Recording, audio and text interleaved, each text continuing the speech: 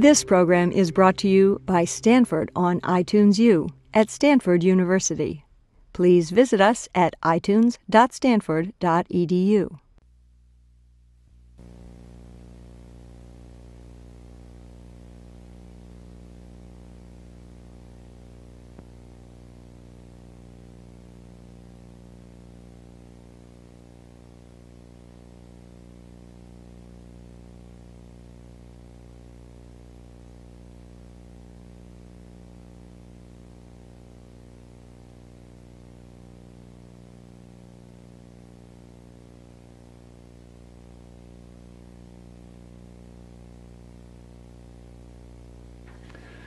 My approach is going to be historical because I am convinced that it is not possible to understand today's dilemmas involving Muslims without reference to the millennium and a half of experience from which those dilemmas emerge.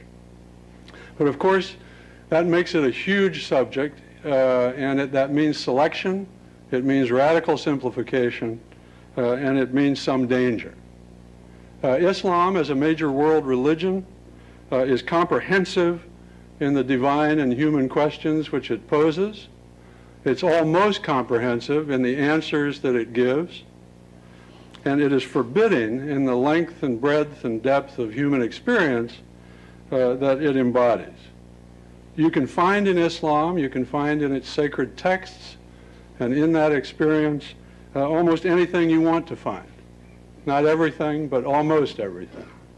What that means is that whatever you say about Islam, whatever portion of truth in what you say, it's going to be honestly debatable and rebuttable.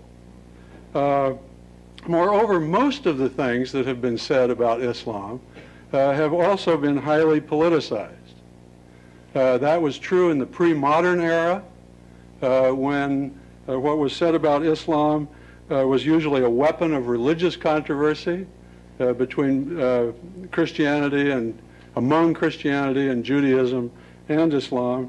It has also been true in the modern era, which has been the era of domination and subordination, the era of Orientalism in the West, and as Ian Buruma and Avishai Margalit pointed out to us in the New York Review of Books just a couple of weeks ago, of Occidentalism in the Islamic world.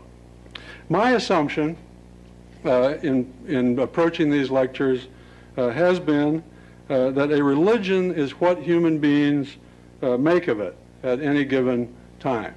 But that only gets you so far, and I know that I am simplifying radically, and I expect criticism. Today's talk is about Islam's first millennium. Roughly 1,000 years passed between the death of the Prophet in 632 of the Common Era. And to take an example, in 1580, the truce between the Ottomans and the Spanish, the Habsburgs in the Mediterranean Wars, which basically set the boundaries of Christian and Muslim societies around the Mediterranean. Or 1639, the Treaty of Qasr Shirin between the Ottomans and the Safavid rulers of Iran, which basically set the boundary between Iran and Iraq that we have today. Or 1683, the second Ottoman siege of Vienna, which was the last high water mark of Ottoman advance into the center of Europe. Roughly that 1,000 years is what I'm going to deal with today. Between 632 and the late 17th century. Of course, the late 17th century, to give you a point of comparison, was the time when Cotton Mather and Jonathan Edwards were wrestling so strenuously with the omnipotence of God and the sinfulness and waywardness of man on the shores of the Massachusetts Bay. So there was a difference in scale already out there. Certainly, Muslims in the 16th and 17th centuries of the Common Era had no reason to feel downhearted about their ability to compete globally in either human or divine terms. In globalization terms, Muslims at that point were fully competitive. And here I'm going to define globalization in a way that's a little different from what we've had since the Seattle meeting and even what we're having at the World Economic Forum in New York today. I'm going to define globalization more broadly as the impulse among human beings to reach and to go above and beyond the families and the kinship groups, which have historically provided humans with their first self-definition and with their best security in most times and in most places. I'm going to define it as the impulse to multiply and thicken their interactions with other human beings. And finally, as the impulse to argue about why they should do that or why they should not do that. And at any given time, globalization has limits that are set by the state of technology, by the state of social organization, by the state of conceptualization, by the way people think about things. Limits that are set by the cost that globalization imposes and by the resistance to it. How far and how fast globalization extends, how deeply it penetrates into human society, are really functions of the balance between these impulses and that resistance. But both the impulse and the resistance are always there. By that definition, during its first millennium, Islam was the most powerful engine or agent or vehicle for globalization in the world, and also its most sharply contested battleground.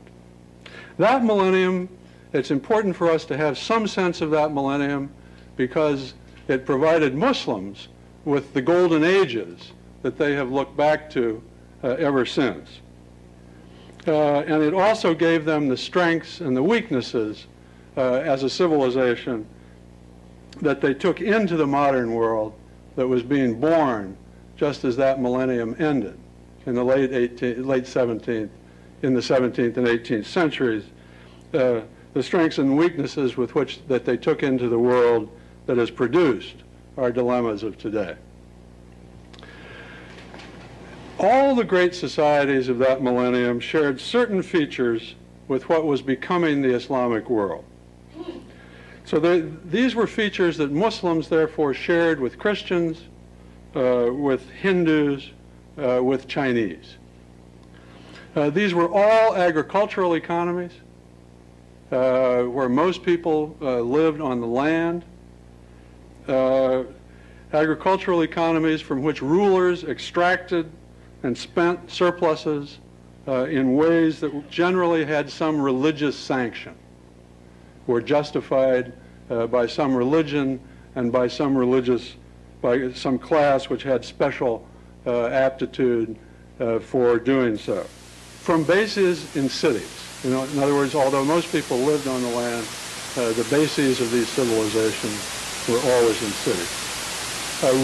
Political rule in such societies was usually absolute in theory, but also limited in practice in its range and in its depth.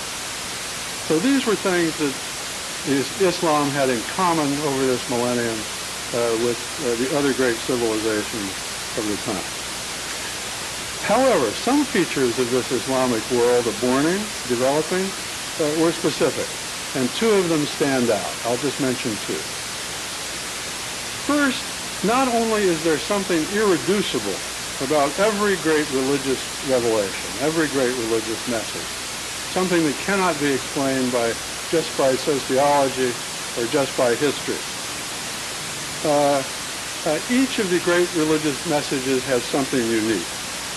And the Prophet Muhammad's original message in the 7th century, that there is but one God, was extraordinarily plain and powerful and rigorous, even compared to the monotheistic religions which it claimed to succeed and to subsume and to supersede. In other words, plainer, more powerful, more rigorous, even than the monotheism of Judaism and Christianity. And it was expressed in a very specific language, Arabic, and in language of extraordinary beauty and poetry, I'm told, because I don't speak it. So I think you have to take it on faith. Muhammad, at a certain point, his challengers were saying that you had to have written, or this message has to be yours, it cannot be God's. His rebuttal was, you try to produce anything that beautiful, it can only come from God. And that was convincing. So that was the first thing, the specificity of the religious message and the language in which it was expressed. Second, in geographic terms, the central zone over which Islam spread from Arabia, the zone between the Nile in Egypt and the Oxus, now the Amu Darya, in Central Asia, happens to be semi-arid. It happens to be a zone of limited agricultural land divided by a lot of desert, large dry areas. So much more than the experience of Christians in their forested and watered regions of Europe, or much more than the Jews in their cities, the Islamic experience has been dominated by the contrast and the interaction of desert and sown. As the 12th century poet Omar Khayyam, some of you will remember him, I grew up on him, as he put it, that just divides the desert and the sown. And so nomadic pastoralists have always been more of a presence in Islam and more of a problem. So those are two things specific to Islam. Experience then divided our millennium into three periods.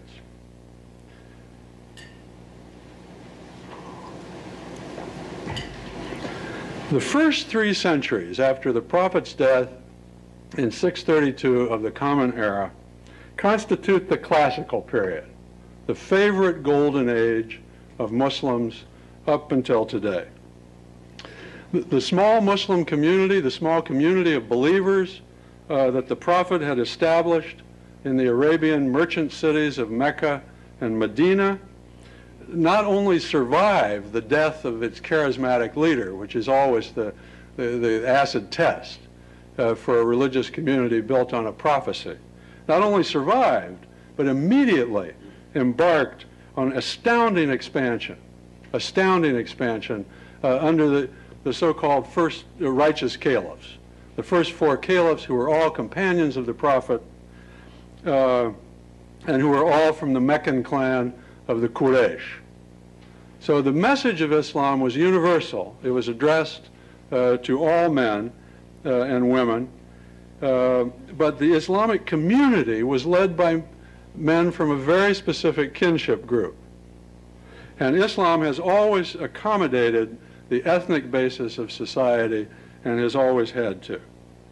And within a very few years, the leaders of this community and this community were in charge of Syria, of Egypt, of much of North Africa, of Iraq, and of Persia.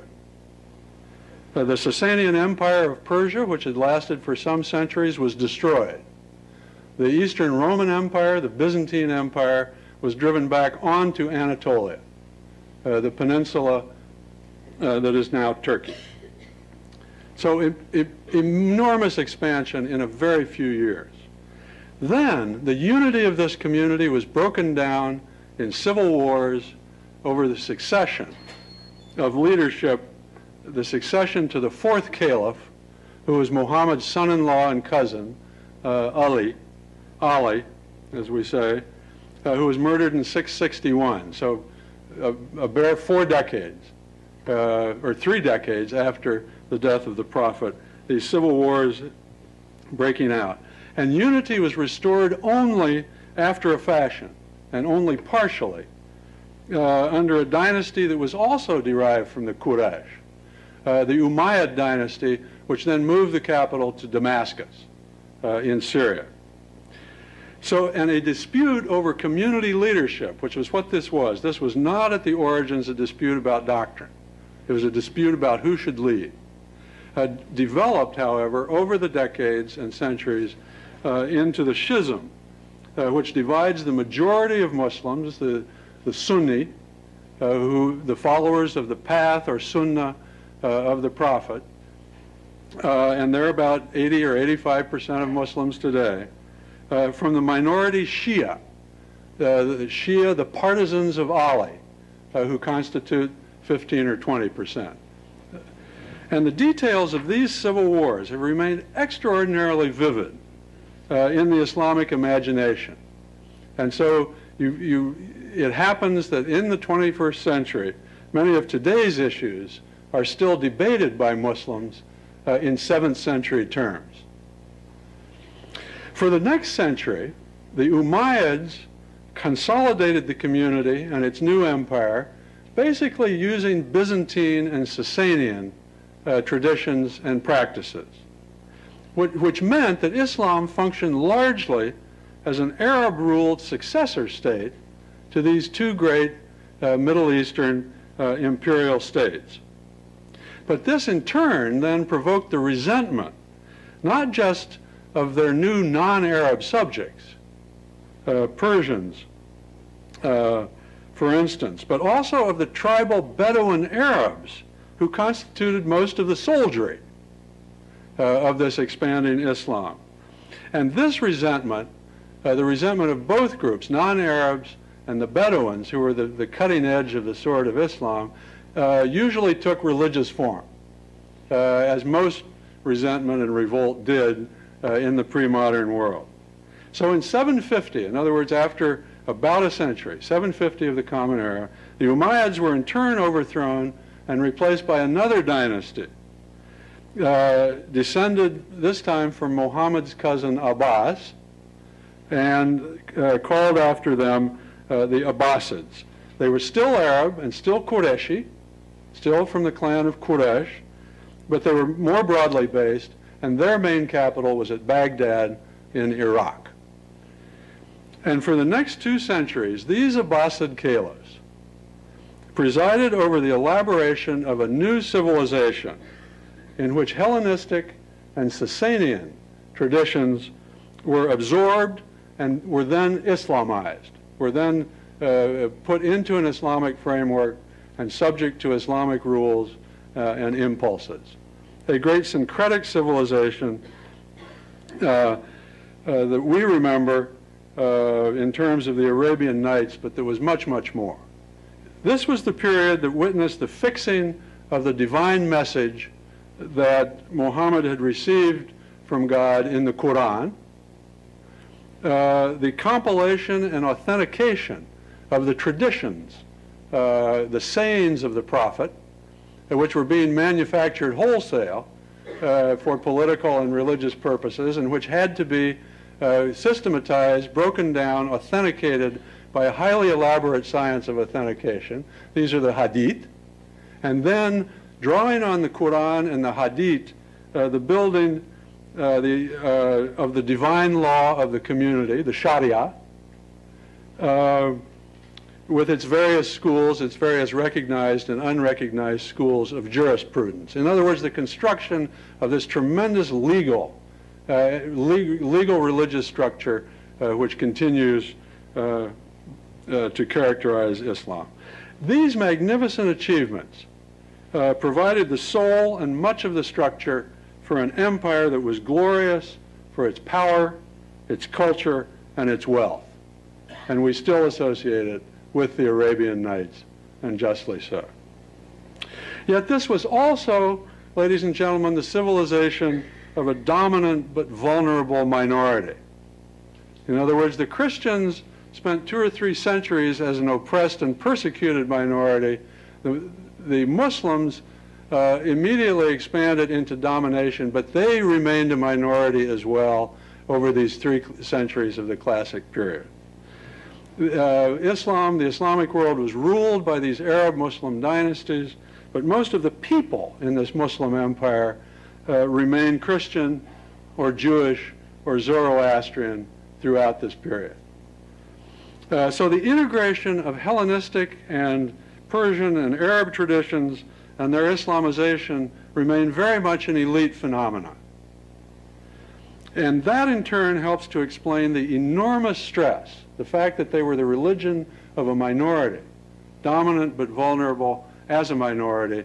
This helps explain the enormous stress in Islam on the unity of the community of Muslims, the Muslim Ummah. The high value which is attached to the unity of Muslims was in some ways as old as the Ummah itself, because the group that gathered around Muhammad was also an embattled minority. But now that it was a minority ruling a large empire, the unity of the Ummah took on a religious value, which was second only to the unity of God himself. One feature. Another. For the Prophet and for his immediate successors, there was no distinction to be made between spiritual and secular authority. The Prophet was not only the prophet, the bearer of God's revelation, he was also the governor of a community which existed in this world. And a distinction of sacred and profane made no sense. But now the course of events gave the indivisibility of religion and politics in Islam the riveting power of an ideal. It was a myth, but it was believed precisely because it no longer existed. The civil wars of that fourth decade actually separated the religious and political powers in practice. I mean, never again was political authority uncontested in Islam on religious grounds. But the horror that Muslims felt at disunity, at the disunity of the civil wars, provoked, really soldered religion and politics in the belief system. They soldered them together in Islamic belief and theory. Finally, tribal pastoralists were a problem from the beginning. Muhammad and the first caliphs were city people. They were raised in cities and acted as if they were raised in cities, but their conquering armies, as I mentioned before, were drawn from the Bedouin.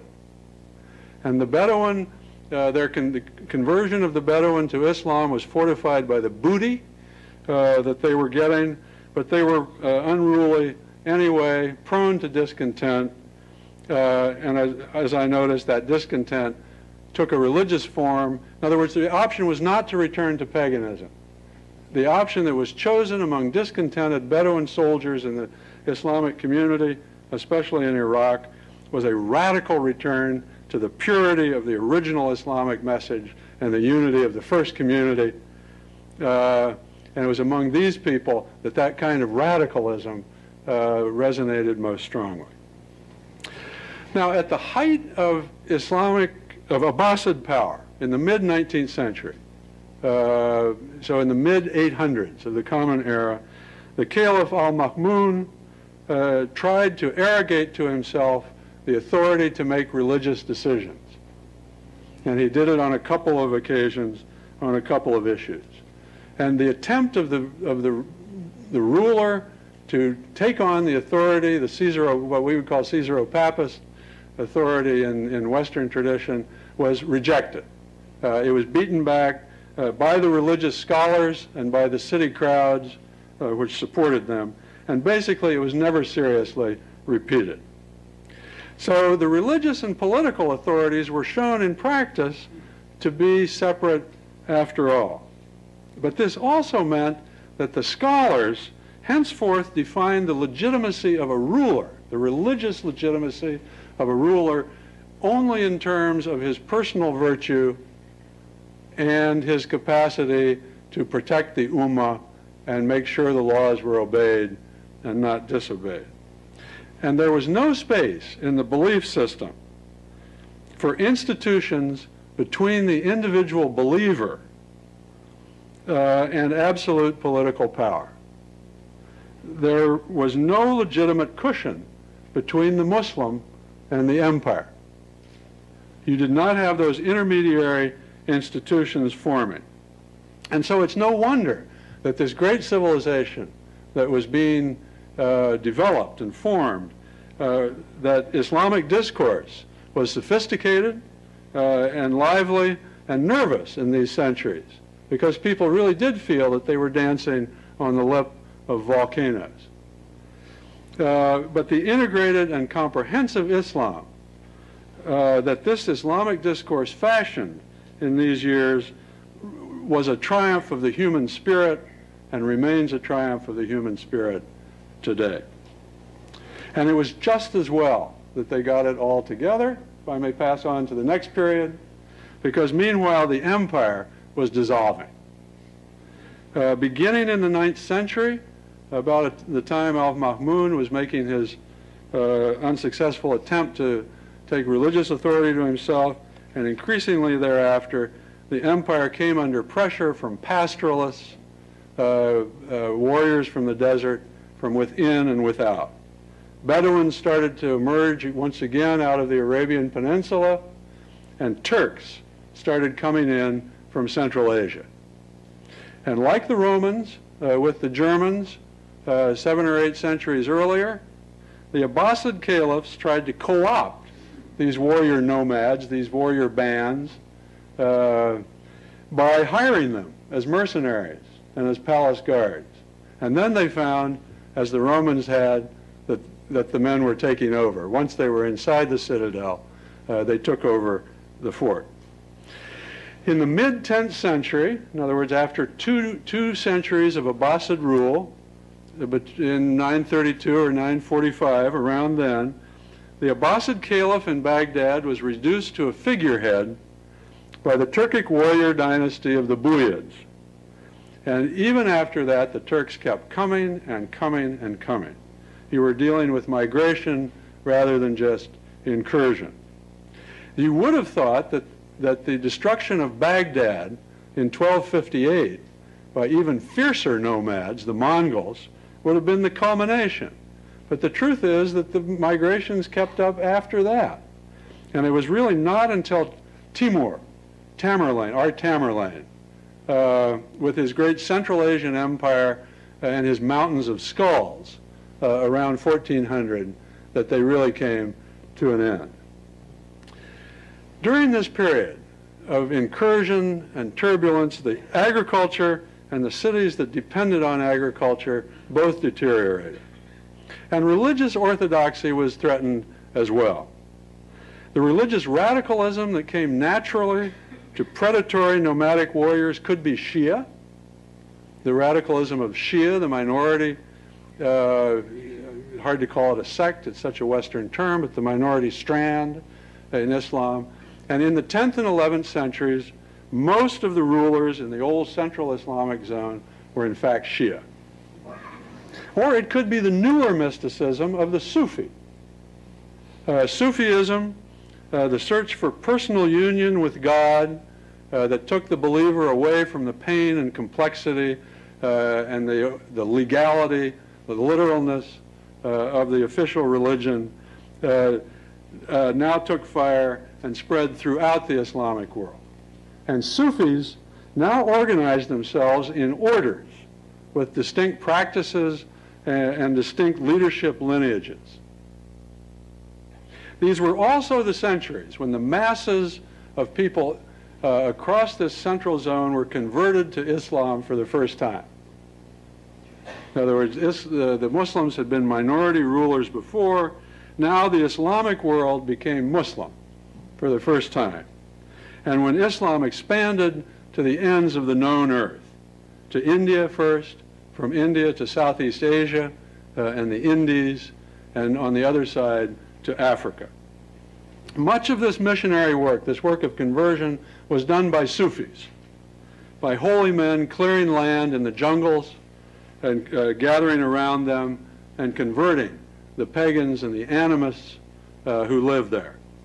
In eastern India, East Bengal, what is now Bangladesh, the people converted were not converted from Hinduism, which had not yet penetrated the rainforests of eastern Bengal. They were converted from paganism and from animism. And in fact, there and in the African interior, Islam was in fact associated with the transition from hunting and gathering to settled agriculture in the first place. In other words, an earlier stage of globalization.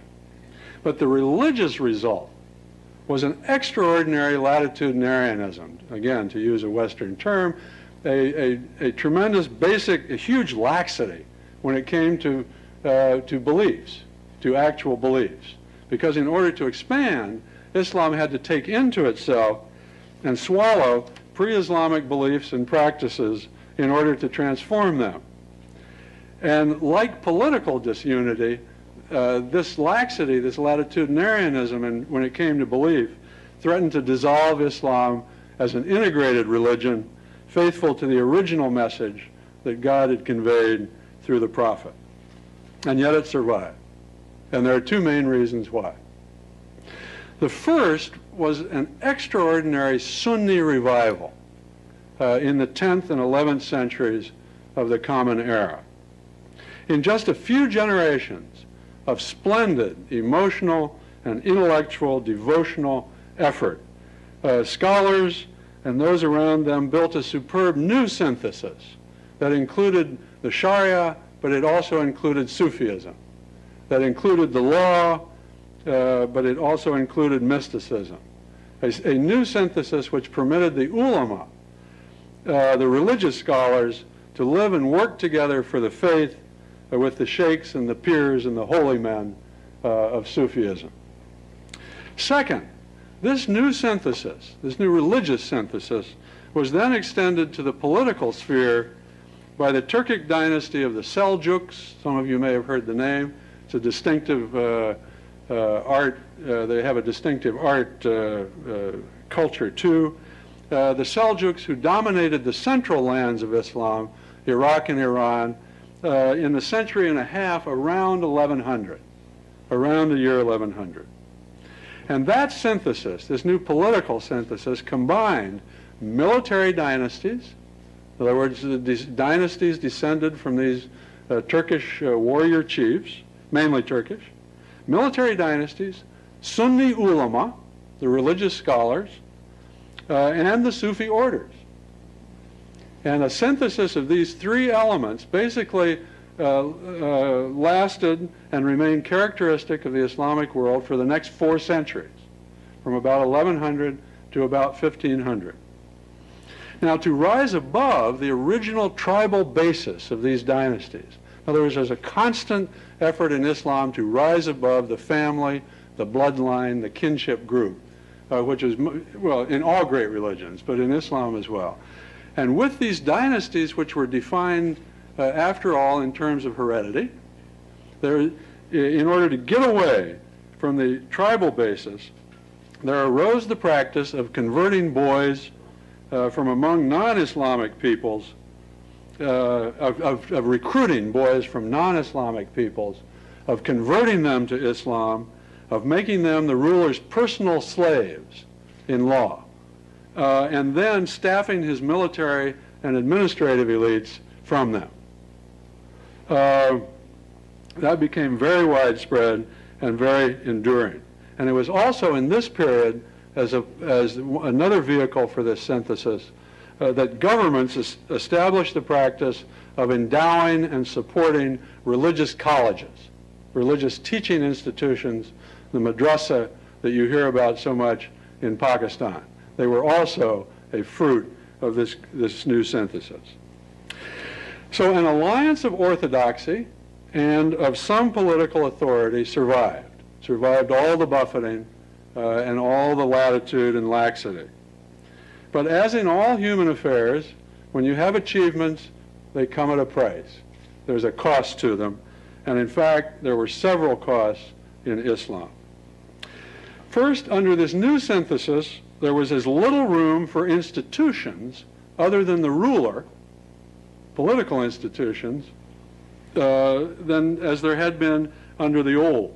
Now, of course, groups existed. Groups existed with rules and structures.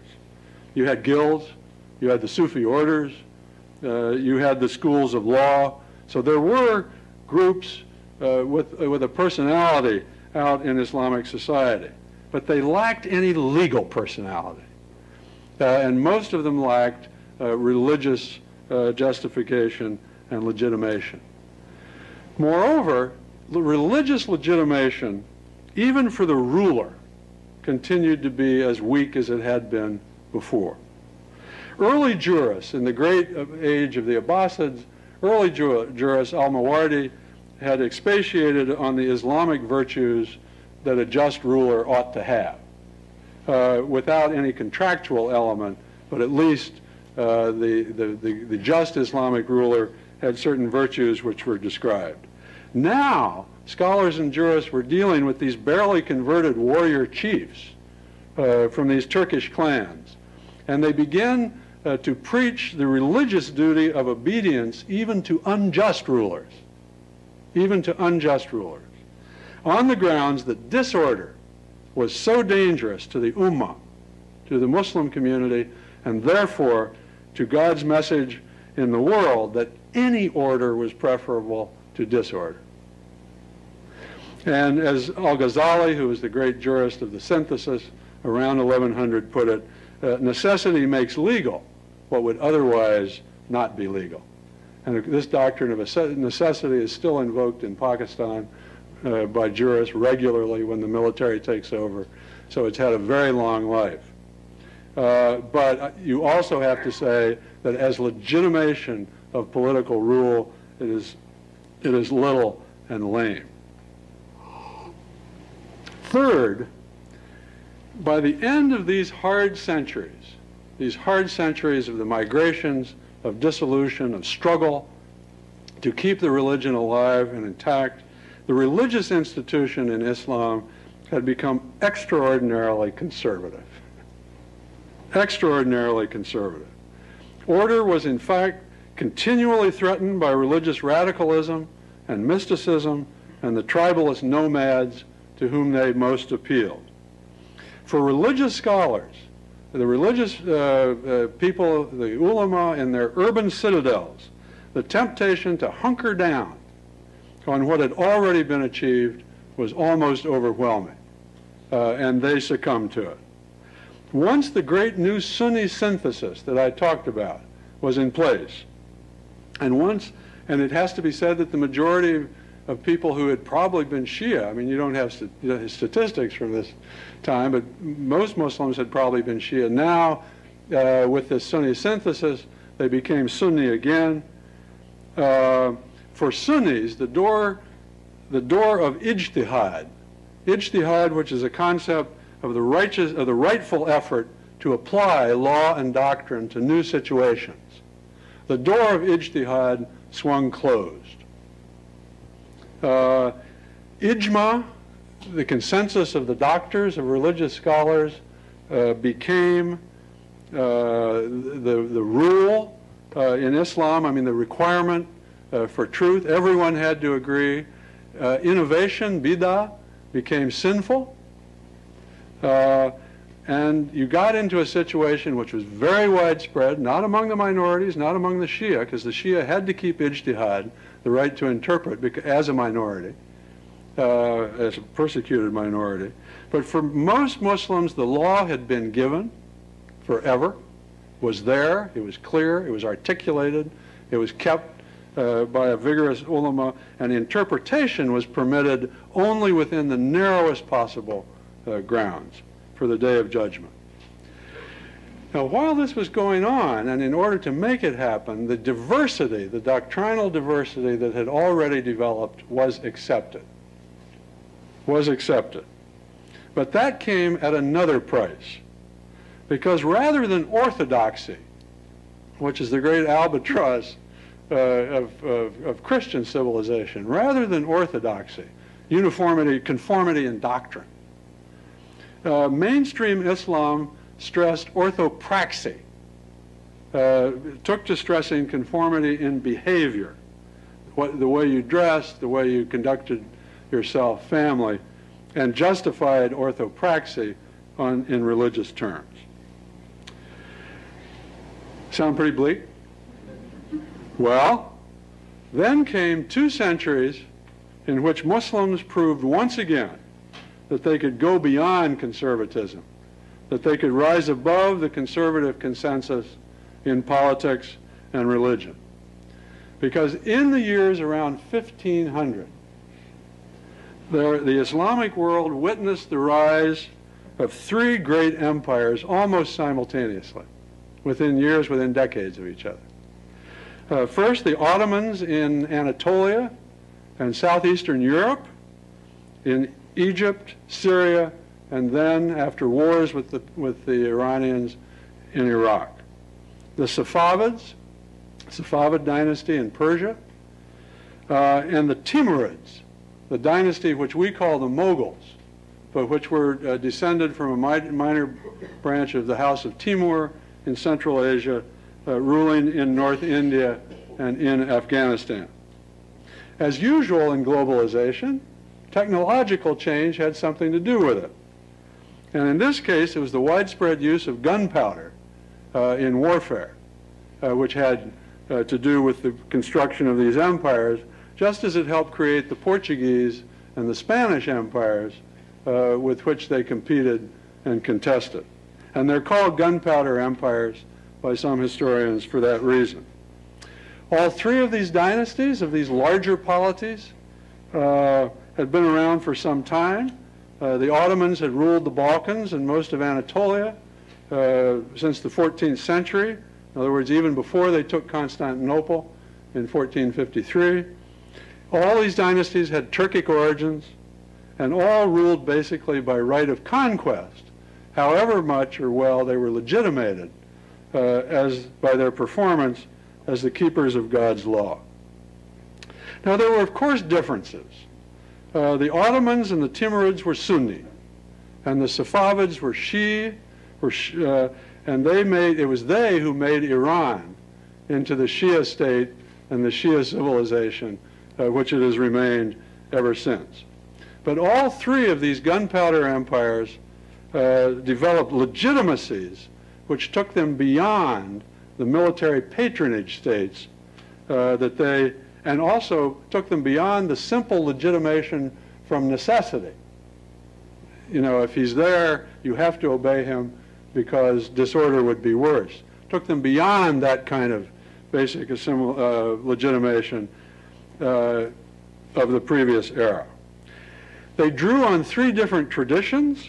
The Timurids drew on the tradition of the universal Mongol Empire, with an aspect of universalism. The Emperor Akbar, for instance, experimented with a syncretic religion which would combine elements of all the others. The Safavids drew on the reforming zeal of Shi'ism, minority Shi'ism in the old Islamic heartland. The Ottomans drew on the holy warrior tradition, the sense of community mission, the Ghazi tradition on the borders of Islam, and a Christendom which, for some mysterious reason, kept resisting God's message. But as time went on, each of these empires added an Islamic communalist caste, which was new. And each of them managed some kind of integration of the religious establishment into the state power structure. It was different in each case, but all of them achieved that. Now, return to the purity and unity of the original message. In other words, that radical revivalism that I talked about before as a sort of the favorite revivalism of the Bedouins and the nomadic peoples. Return to that kind of purity and unity, and to the unity of the original community, always beckoned in Islam. It was always out there as an ideal. But these three empires, the Ottomans, the Safavids, and the Timurids, also based themselves on something broader, something that was more than just Islamic, but also Islamic. And in reality, I would argue, they discovered partial solutions to Islam's classic difficulty of finding religious legitimation for political power. These Islamic gunpowder empires, in other words, were something intermediate between the universal Muslim ummah of the Islamic ideal and the military patronage states that they had superseded. But like their equally absolutist European contemporaries, the Spain of the most Catholic kings, for instance, or the France of the most Christian kings, or even England, where the monarch was becoming the head of the church, which the monarch has remained to this day. These three empires demonstrated that you don't have to be a pure form to achieve extraordinary wealth and sophistication and power. When the Ottomans besieged Vienna in 1683, it was for the second time. They had been there in 1529 as well. When I was a student in Vienna in 1960, you could still go to a little square and visit the spot where the Ottoman Grand Vizier, Kara Mustafa, had pitched his tent in 1683. And it was a stone's throw from the middle of town. And of course they never took Vienna, but the point is that it wasn't the Habsburgs besieging Constantinople. It was the Ottomans in the heart of Europe. So during its first millennium, Islam was in the forefront of whatever globalization mankind could muster. And at the end of it, Islam was fully competitive by the globalization standards of the time. In other words, in globalization terms, all the differences and features that I've described to you and walked you through at some cost in complexity and sophistication, all these differences and features didn't make any difference. They didn't yet matter. And next time, on the 21st of February, if you can wait that long, we will turn to the next era, when these differences and features came to matter a very great deal, and we will ask ourselves why. Thank you.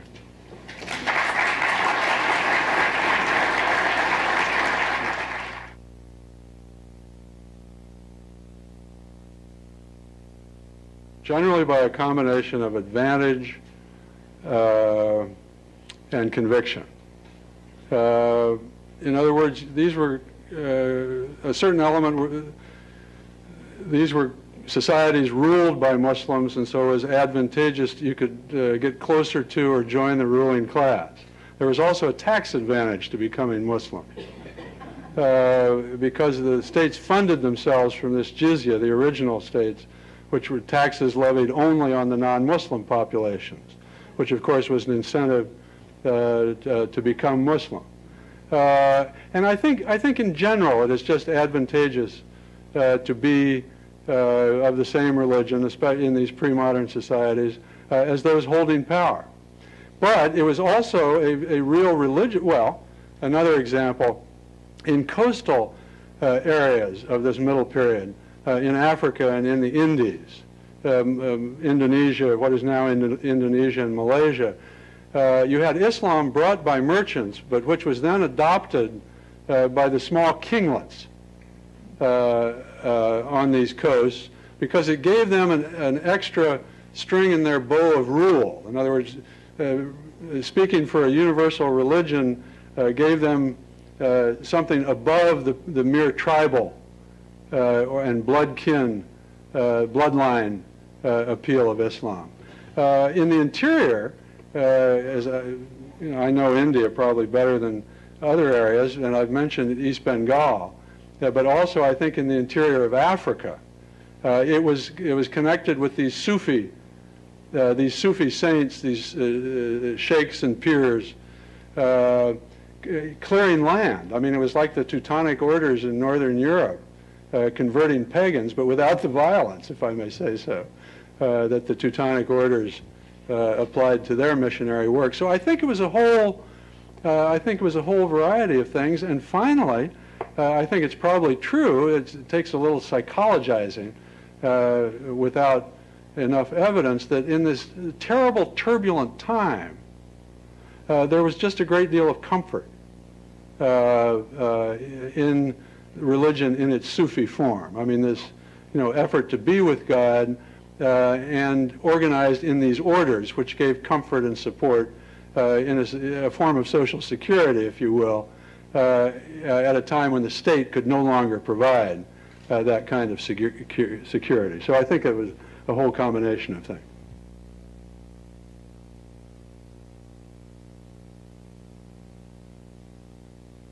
I think it was marginal to Islamic society. I think it, it sharpened polemics, I mean, which had always gone on. It came as a shock, to have Christian warriors established in what are, after all, Islamic holy places as well. The Crusaders were savage, but, I think their worst savagery may have been against other Christians, the Byzantines. I mean, the taking of Constantinople in 1204 was a bloodbath that even the taking of Jerusalem earlier couldn't match. But I think in terms of the major currents and the major components of Islamic society, I don't think it changed anything much, and didn't, certainly not decisively. But maybe I could ask a real expert to comment on that. Ahmed? Does that sound right? Okay. We have, I'm abashed because there's some people in this room who really know what I'm talking about.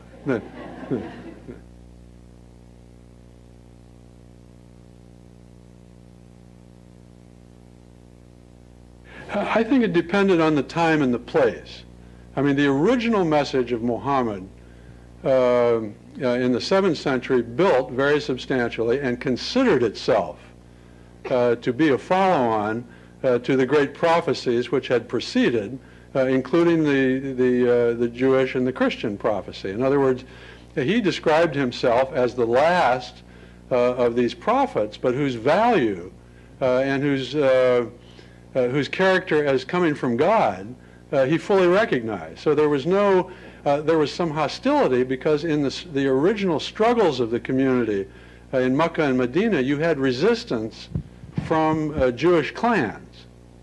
I mean, Jewish Arab clans, which then had to be negotiated and put down. So there was a controversy and a tension there. But in religious terms, it was a completion. Now, one of the problems, of course, always is that the Jews and the Christians who came under Muslim rule did not recognize Islam as the completion of their prophecy. Well, it's a problem, but they sort of managed to live with it. So I think the degree of hostility and cooperation, or cross-fertilization, cohabitation, I think varied very much with the time and the place.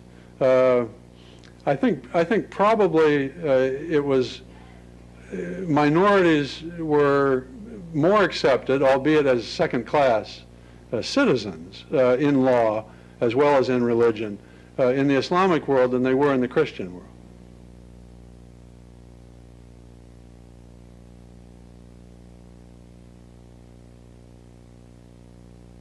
Yeah, I don't think he would, that question would not have occurred to him, and probably as badly posed for us. I mean, he felt that God was speaking through him, and he didn't kind of ask, why is it that I'm trying to improve on Judaism and Christianity? I mean, his major criticism, and the criticism that I think is kind of the nubbin of the Islamic criticism of Judaism and Christianity, is that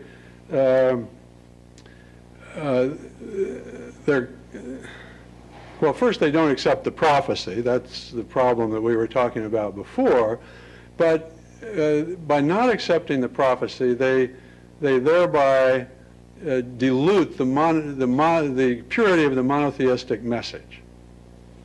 In other words, the problem in Islam is, if I'm correct, somebody will correct me, is shirk, which is often translated as heresy, but it really is the association of other gods with the one true God.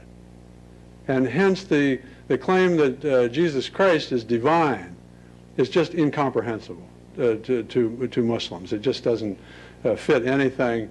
And I think they would also see a problem with the prophecy of the prophets. I mean, they're in Judaism. So I think that is the basic kind of the danger and the weakness that Muslims see in Judaism and Christianity, is the danger of dilution of the omnipotence and unity of the one true God.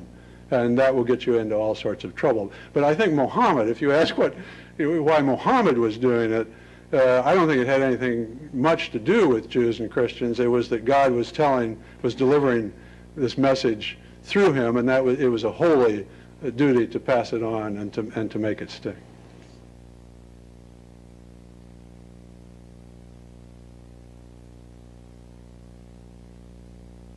We came up with the idea that the characteristic Muslim posture during prayer looks an awful lot like dovening. I mean, if you know Jewish practice, I mean, that back and forth, the first direction of prayer in Islam, which was only changed after some decades, was Jerusalem rather than Mecca. And that was clearly drawn from Jewish tradition. So Muhammad left a lot in the religion from the predecessors in order to transform them, as indeed happened over time. But it did take time.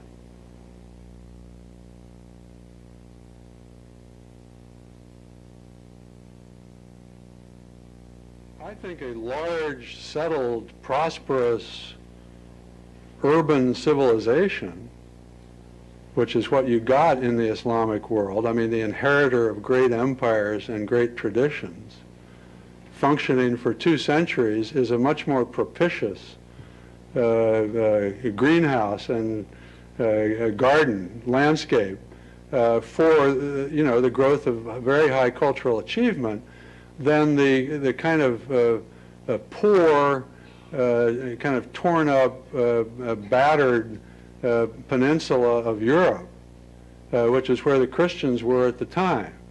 Then the Islamic world got a dose of what had happened to the Roman Empire with these migrations and this battering from nomads from Central Asia, which broke down these achievements and forced the conservative reaction, which I've described, which made it hard to keep innovating as the centuries went by. Harder. I mean, the innovation continued. And I think that's sort of the basic reason. In other words,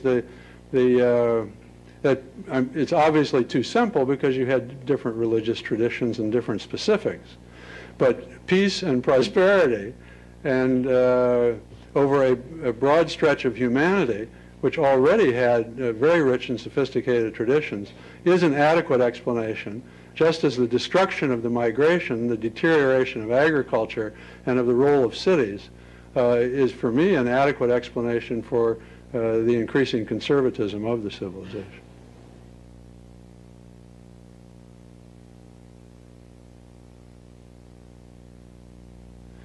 I think it depends on the period. I mean, it's like the question over here of hostility between among the great religions and how that played in Islam. I think it depended on sort of the more specific circumstances at any given time. I mean, there's a permanent element in Islam, and it's of military conquest as a good thing. I mean, for spreading God's word.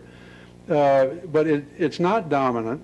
The definition of jihad, of a holy war or struggle for religion changes with time. It changes with the society. It changes with need. And I would say that that's true of war in general in Islam. Sometimes it looks great. I mean, I spoke about this, the special Ottoman tradition, because the Ottomans really rose from warrior tribes who were decade after decade and generation after generation fighting the Christians. And so they had a strong tradition of a military component to their Islam.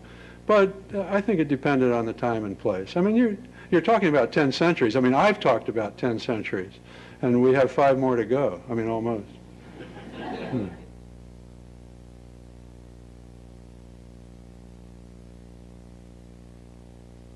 I think they're both absorbed and isolated. They're absorbed to a certain extent. I mean, the Shia absorbed, I won't say faith in the Sharia, but recognition of the Sharia, the Islamic law, as important to the religion for Shia also. The Sunni, as I said, absorbed, mysticism as a legitimate part of the the Sufi mysticism is a legitimate part of the impulse. I think when you got really radicalism, real radicals, I mean, the kinds of radicals that you got in Christianity with the Anabaptists, I mean, some of these radical Protestants during the Reformation, you did as the Europeans did. You either stamped them out or you drove them up into the mountains, where they have subsisted to this day on the peaks of the Lebanon or in Pakistan, up in Gilgit and Hunza, which has an Ismaili population. Ismaili, the Aga Khan, the fellow that raises the horses outside Paris, is also has divine attributes for his followers who still people whole sections of the mountain areas of Pakistan. So I think it's that sort of combination of absorption, extinction, and expulsion. I mean, forgive, O Lord, thy slaughtered saints, was the way Milton said it when the Piedmontese drove the Protestants out. And Islam, I think you have the same range of responses.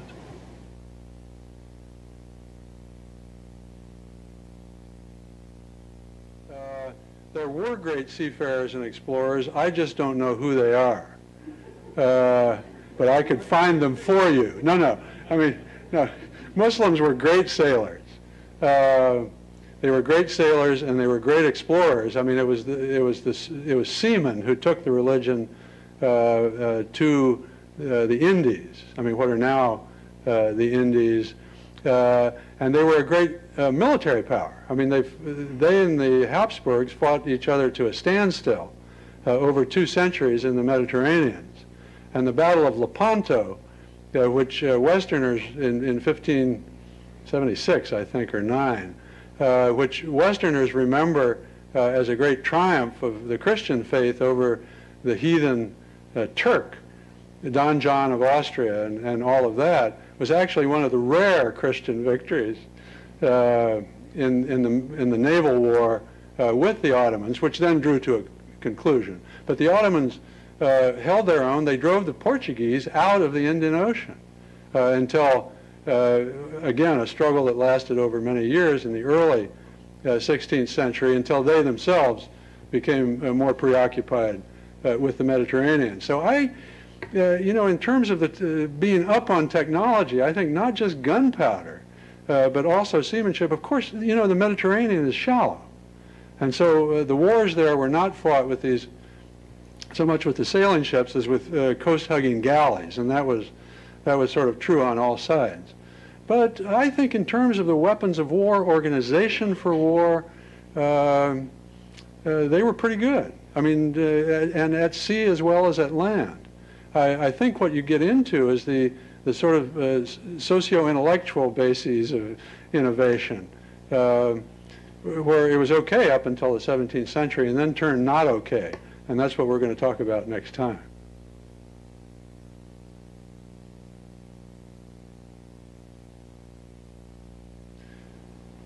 Yeah, I mean, I think it was an important element. It tended to remain an overlay, except in the lands of its origin. I mean, the Arabic lands. The Turks continued to speak Turkish.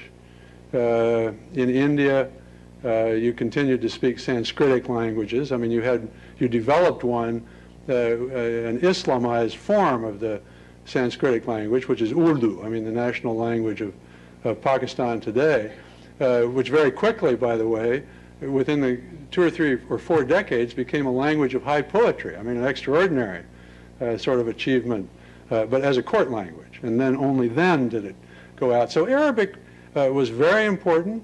It did not overwhelm languages, but it remained a kind of a facies, or, you know, a network of connections across the known world that was Islamic at the time.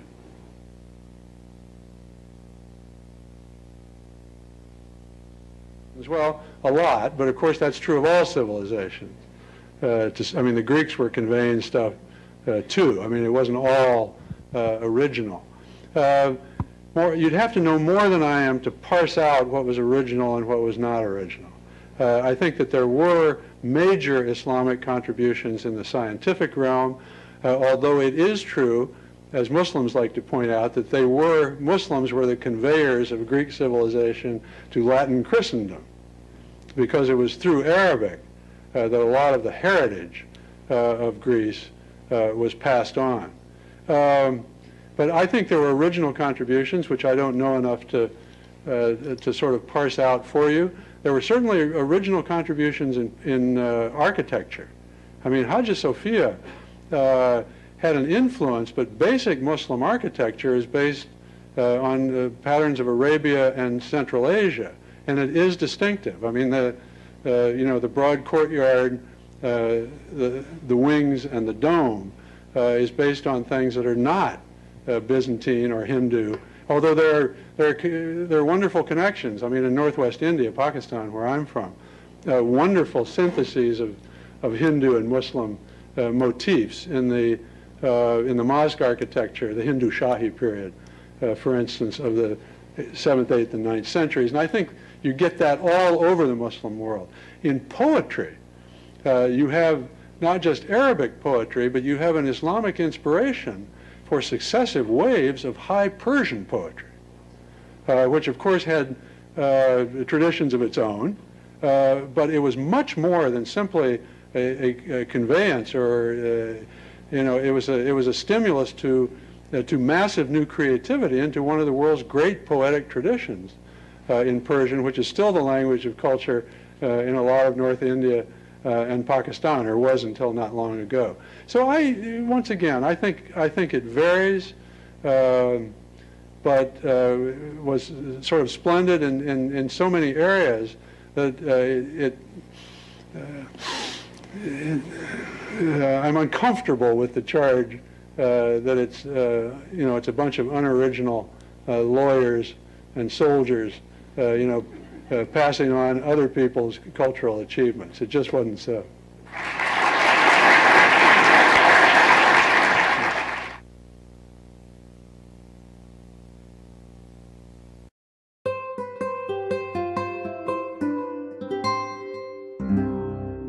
The preceding program was brought to you by Stanford on iTunes U and is copyrighted by the Board of Trustees of the Leland Stanford Junior University.